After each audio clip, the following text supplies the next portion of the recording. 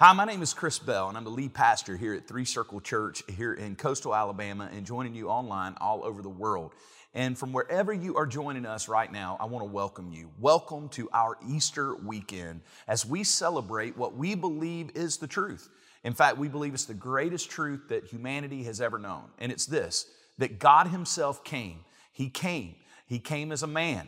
He became a human for us, 100% God, 100% man, and His name is Jesus Christ. And that Jesus lived a perfect, sinless life, and then He died a atoning death on the cross. And then He was buried in a grave for 3 days, and then He bodily resurrected from the grave. We believe that those truths constitute what we call the good news, the gospel of Jesus Christ. And if we will believe on Him, we will be saved.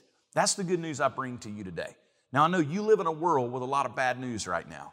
I know you're tuning in from wherever you are, and if you're like me, you see 24/7 the stories of all the bad that's going on around us, all of the evil, the wickedness, all of the tough things. We're on the heels of a global pandemic that seems like it just won't end. We've got strife, whether it's racially or politically, all over the world. And yet, here we are on Easter weekend, still celebrating something that we believe happened 2,000 years ago. And we believe that it's something that all of us can rejoice over. Certainly those of us who have placed our faith in Jesus. But my hope is today, as you join us, that if you've never believed this great story that we're going to talk about today, that today you will believe it and that it will change your life. That's our hope and our prayer. You see, I want to talk to you today about why the resurrection of Jesus Christ, that thing we celebrate on Easter, why does it matter? Why does an old story from 2,000 years ago, why does it matter to you? Why should it matter for me? That's what we're going to talk about today as we celebrate the resurrection of Jesus Christ from the dead.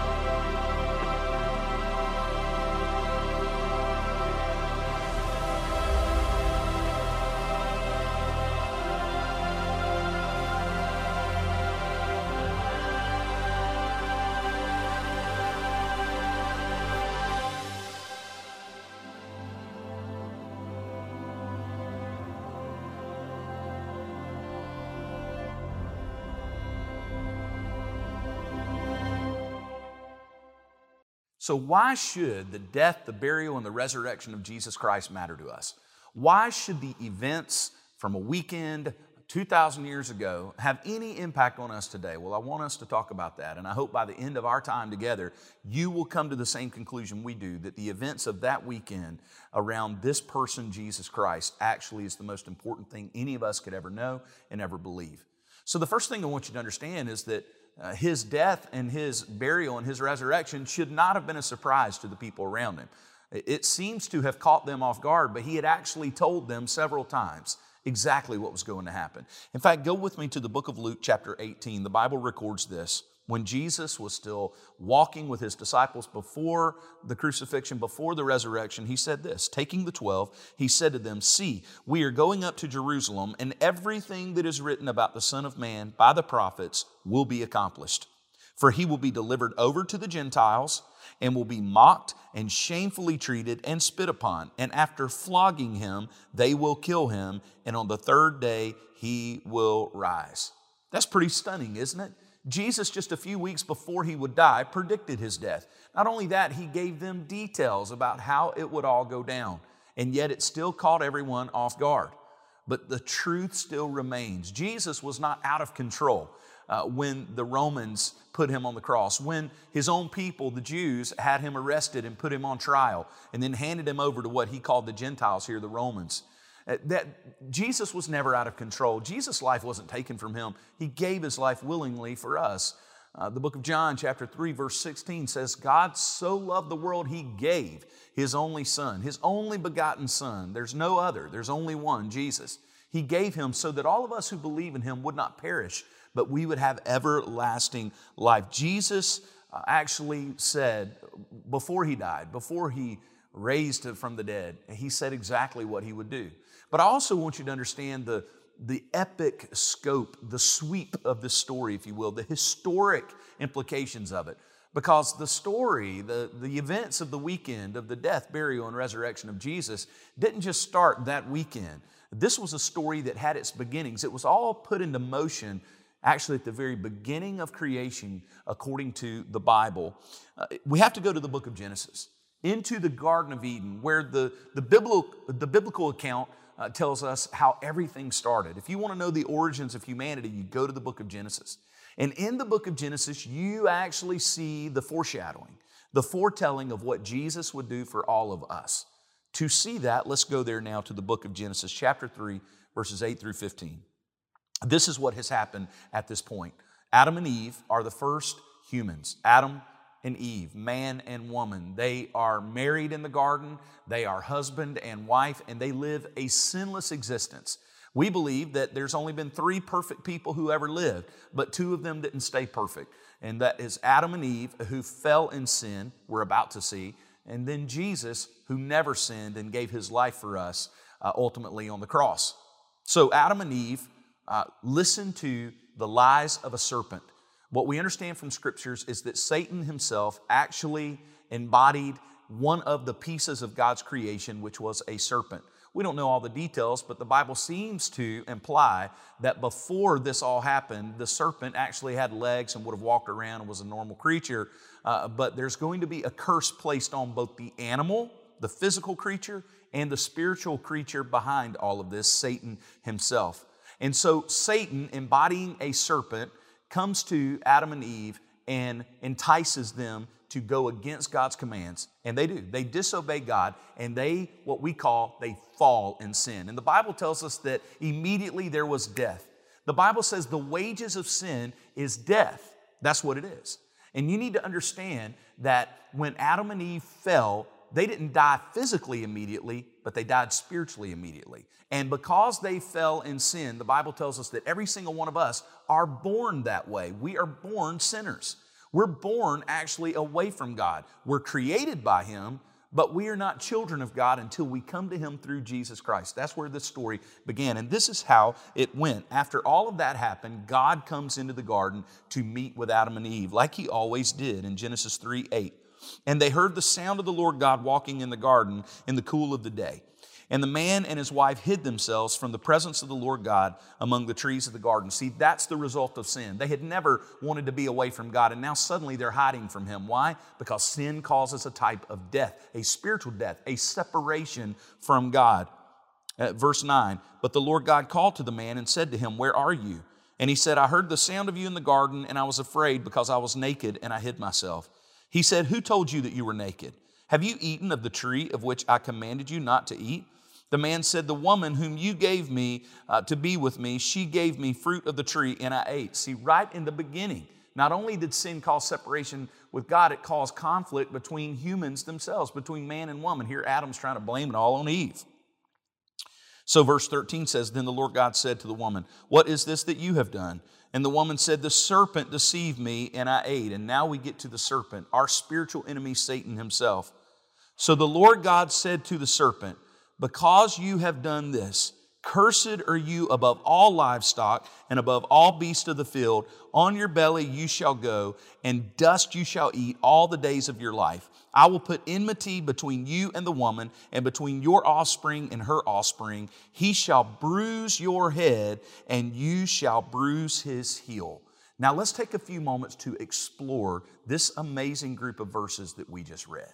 So these verses we just read are known in theological circles and church circles as what we would call the first gospel. Remember, the word gospel really means good news. And the gospel is detailed for us in the New Testament. And what we celebrate this weekend with the death, burial, and resurrection of Jesus, we understand what the gospel was all about. But if you want to know where the seeds of the gospel began, if you want to know where it all started, it's here in these verses in Genesis.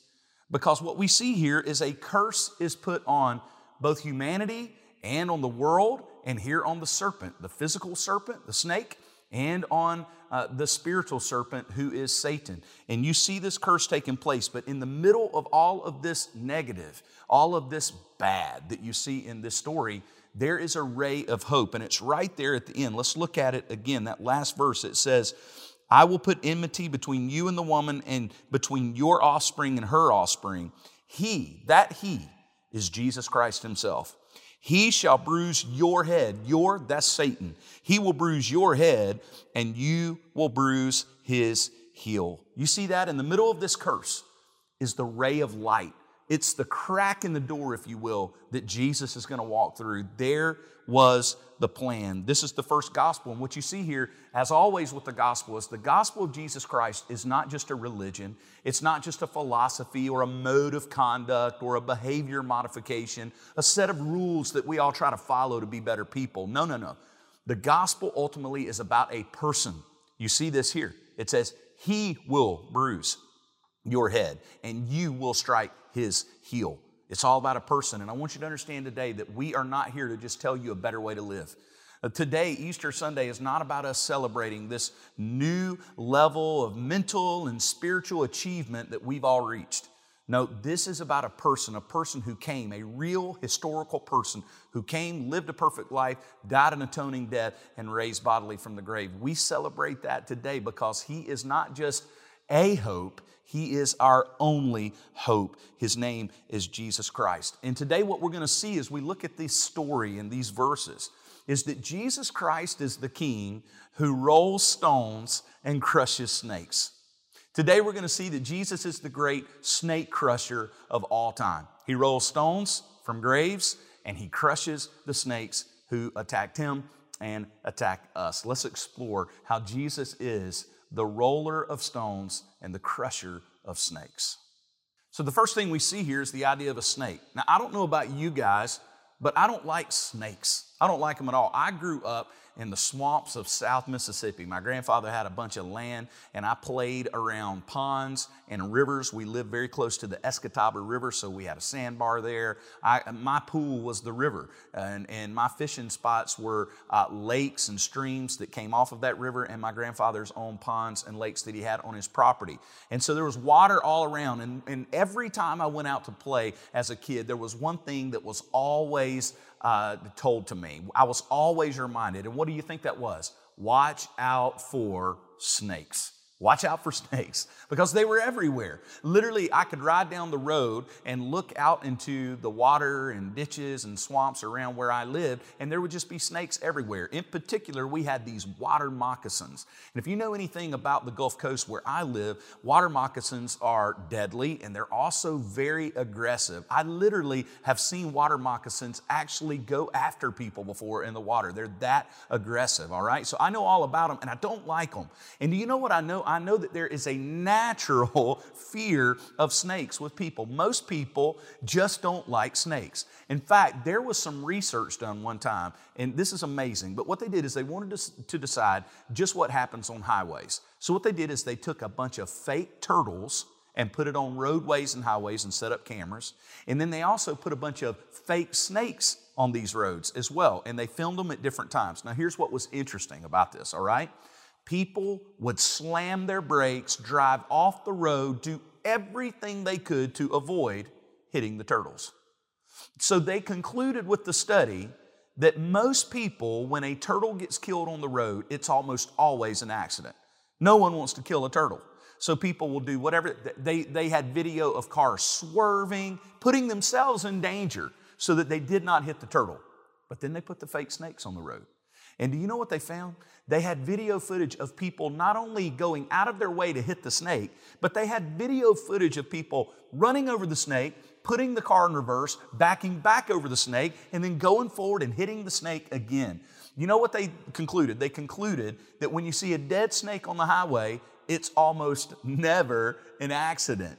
They concluded that turtles probably hardly ever get hit on purpose, but snakes, when you see a dead snake on the highway, someone meant to do that. And what this tells us is there's always been this curse on snakes.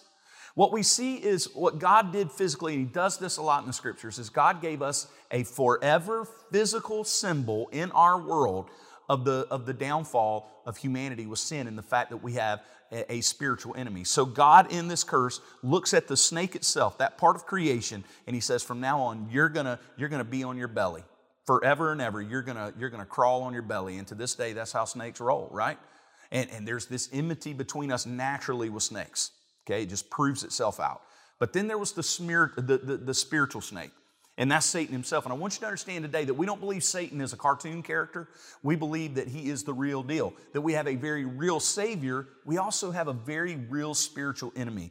His name is Satan, and he's right there in the garden, and he hates you and he hates me, and he hated Jesus. But the Bible tells us that the curse that is placed on Satan is his ultimate defeat, that he will ultimately be defeated. And that, yes, he will bruise the heel of the King, the Savior, Jesus, the Messiah, but that Jesus would ultimately crush his head as the King who crushes the snake.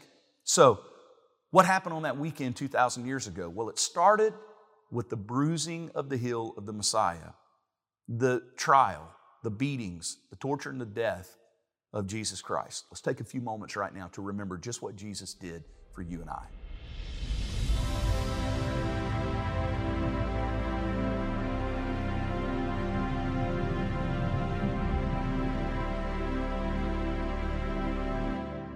So as we look at these verses in Genesis, that kind of gives us the origin stories, not just of humanity itself, but of this war between us and the evil in the world, the fall of man, and also the traces of the light of the gospel and the future, the good news of Jesus Christ coming for us. Right there in Genesis in the beginning of the Bible, what we see is that God predicts and He says, you will bruise Jesus, you will bruise his heel.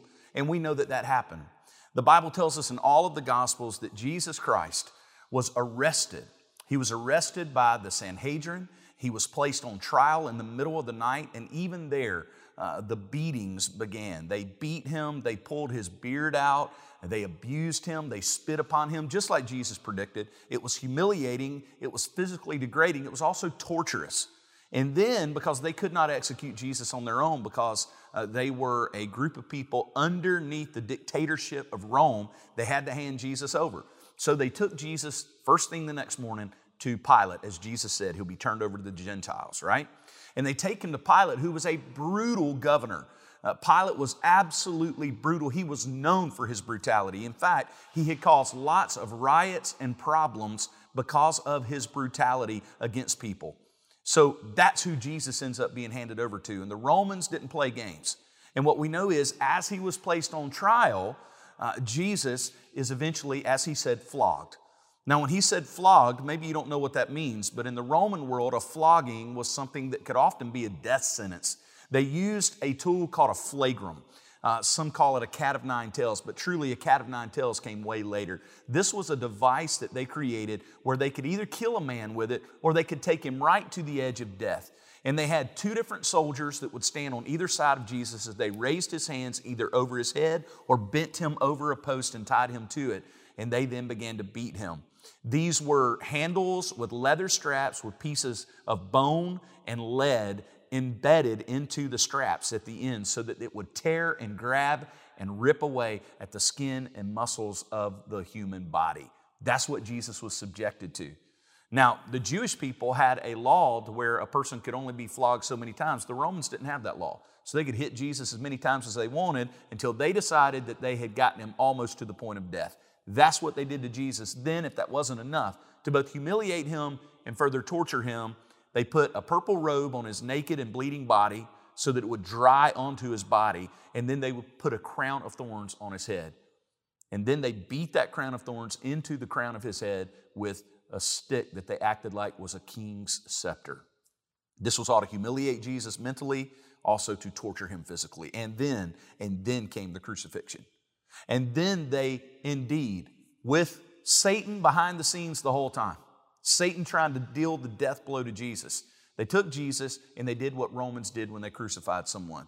They made him carry his cross as long as he could, but he was so beaten and so weakened from his torture that he couldn't carry it the whole way. So they got another person to carry him out. And the story, the horrific, horrible story of the crucifixion of Christ, as they stretched the arms of the Savior across a crossbeam and nailed him to the cross with Roman spikes.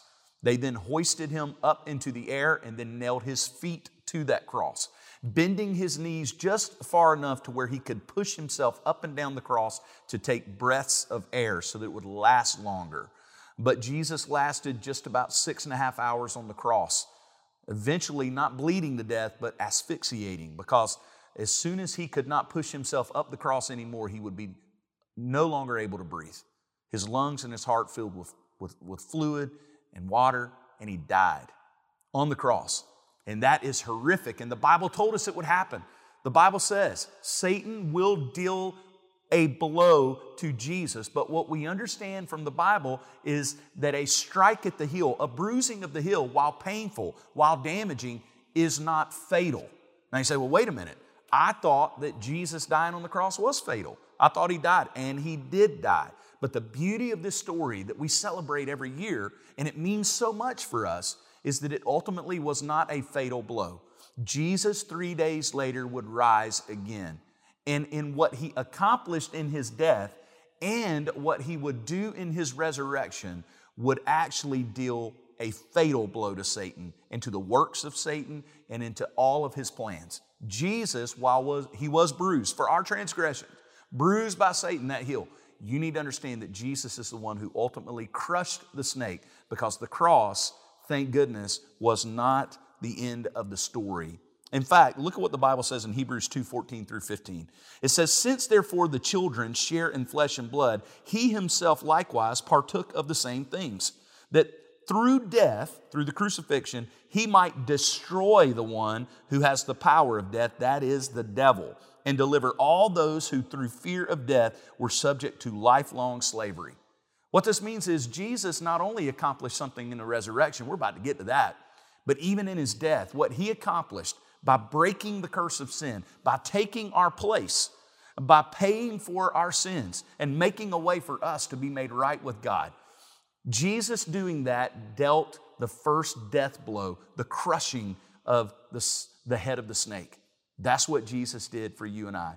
And thankfully, not only did he overcome in his death, but we're about to see that Jesus also overcame in the power of his resurrection. So now what we understand is indeed, just like it was predicted in the book of Genesis, just like Jesus predicted, Satan would strike at the heel of the Savior. And he was crucified, brutally, died. But then we know that 3 days later, he rose again. And can you imagine what those 3 days were like?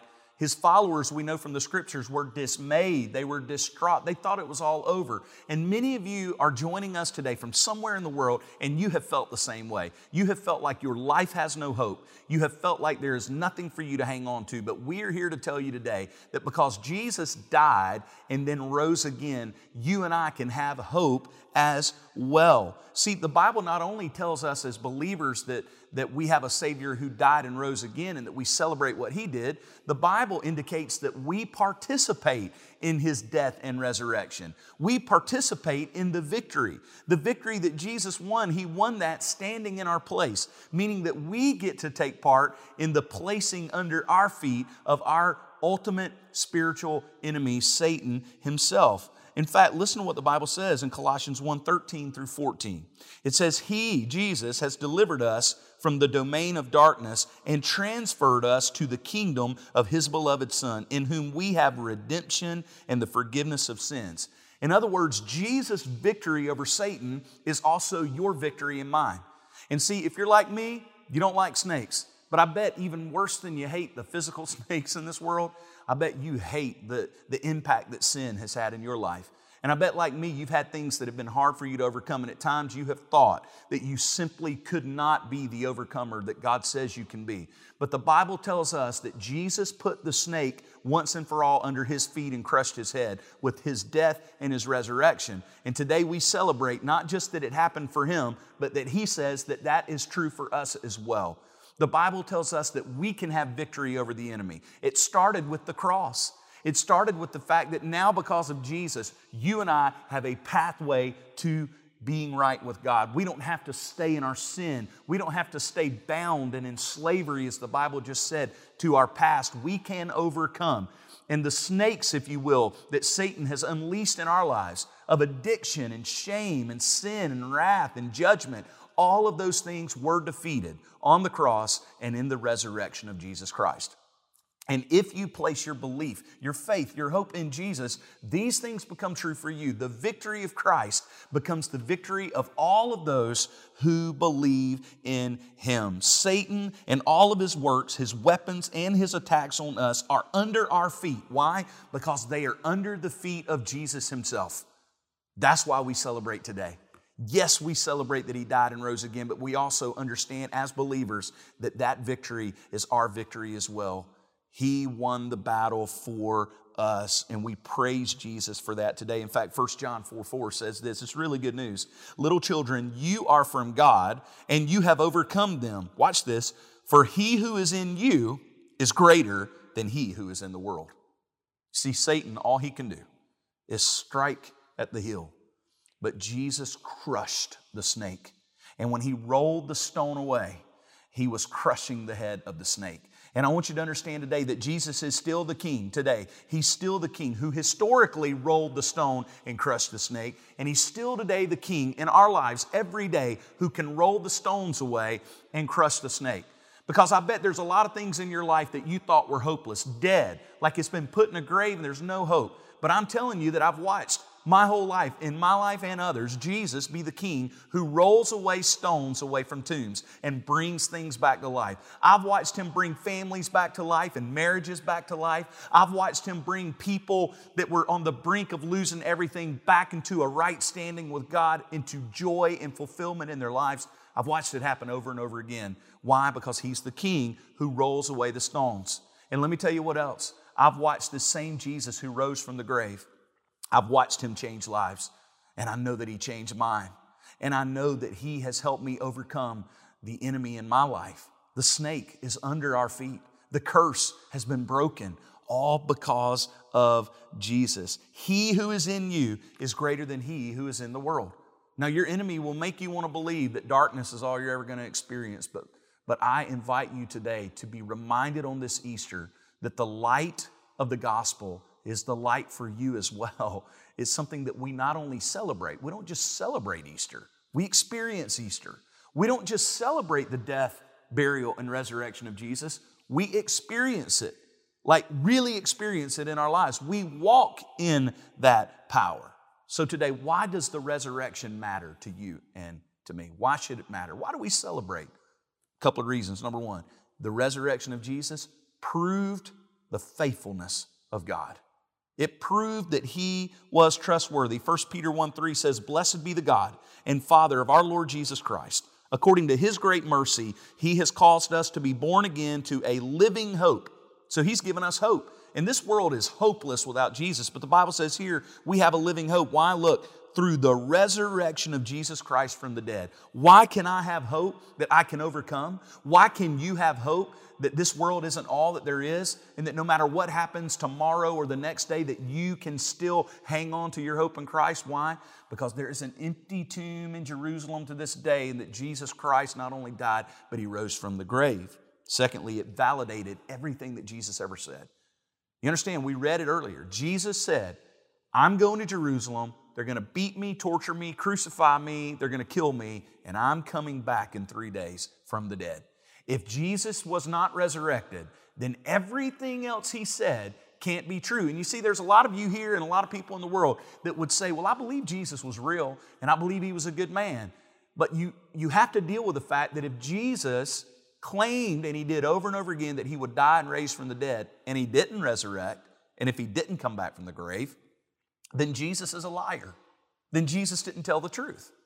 Paul himself said in the New Testament that if Jesus did not come back from the grave, if he was not resurrected, if there's no resurrection, then he said our faith is futile. It is worthless. It's useless. And he said that we should be pitied above all pity to believe such a crazy story.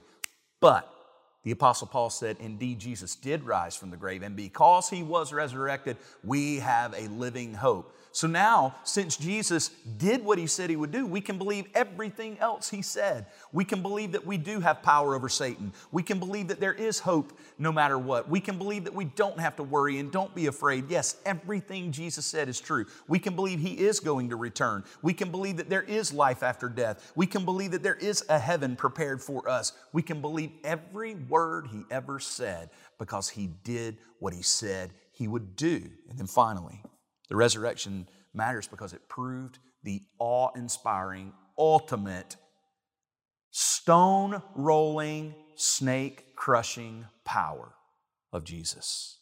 Romans 8:11 says, if the Spirit of him who raised Jesus from the dead dwells in you, he who raised Christ Jesus from the dead will also give life to your mortal bodies through his Spirit who dwells in you. It proves the power of Jesus, not just to resurrect himself from the dead, but to resurrect us. We have life because Jesus is alive. Because he's alive, we are alive. So today, that's why we celebrate the resurrection.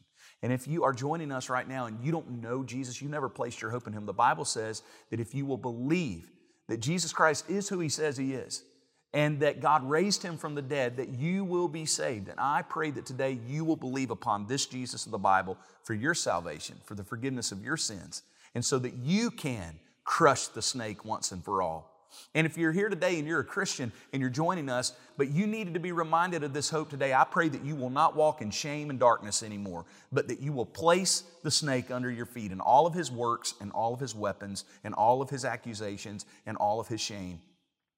Put it under your feet because Jesus crushed the head of the snake.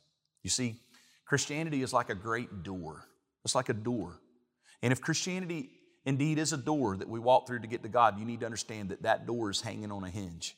And what is the hinge that the door of Christianity swings on, hangs on, holds on? It's the hinge of the resurrection. If there's no resurrection, there's no Christianity. But there is a resurrection. There is an empty tomb. And today there is a living Savior. And because of that, you and I have hope. He is the King who rolled the stone and crushed the snake. And he is the King who loves you, gave his life for you, and is here for you now. My prayer is that you will believe upon him, place your hope in him, and celebrate him today. Thank you for joining us, and happy Easter and Resurrection Day to all of you.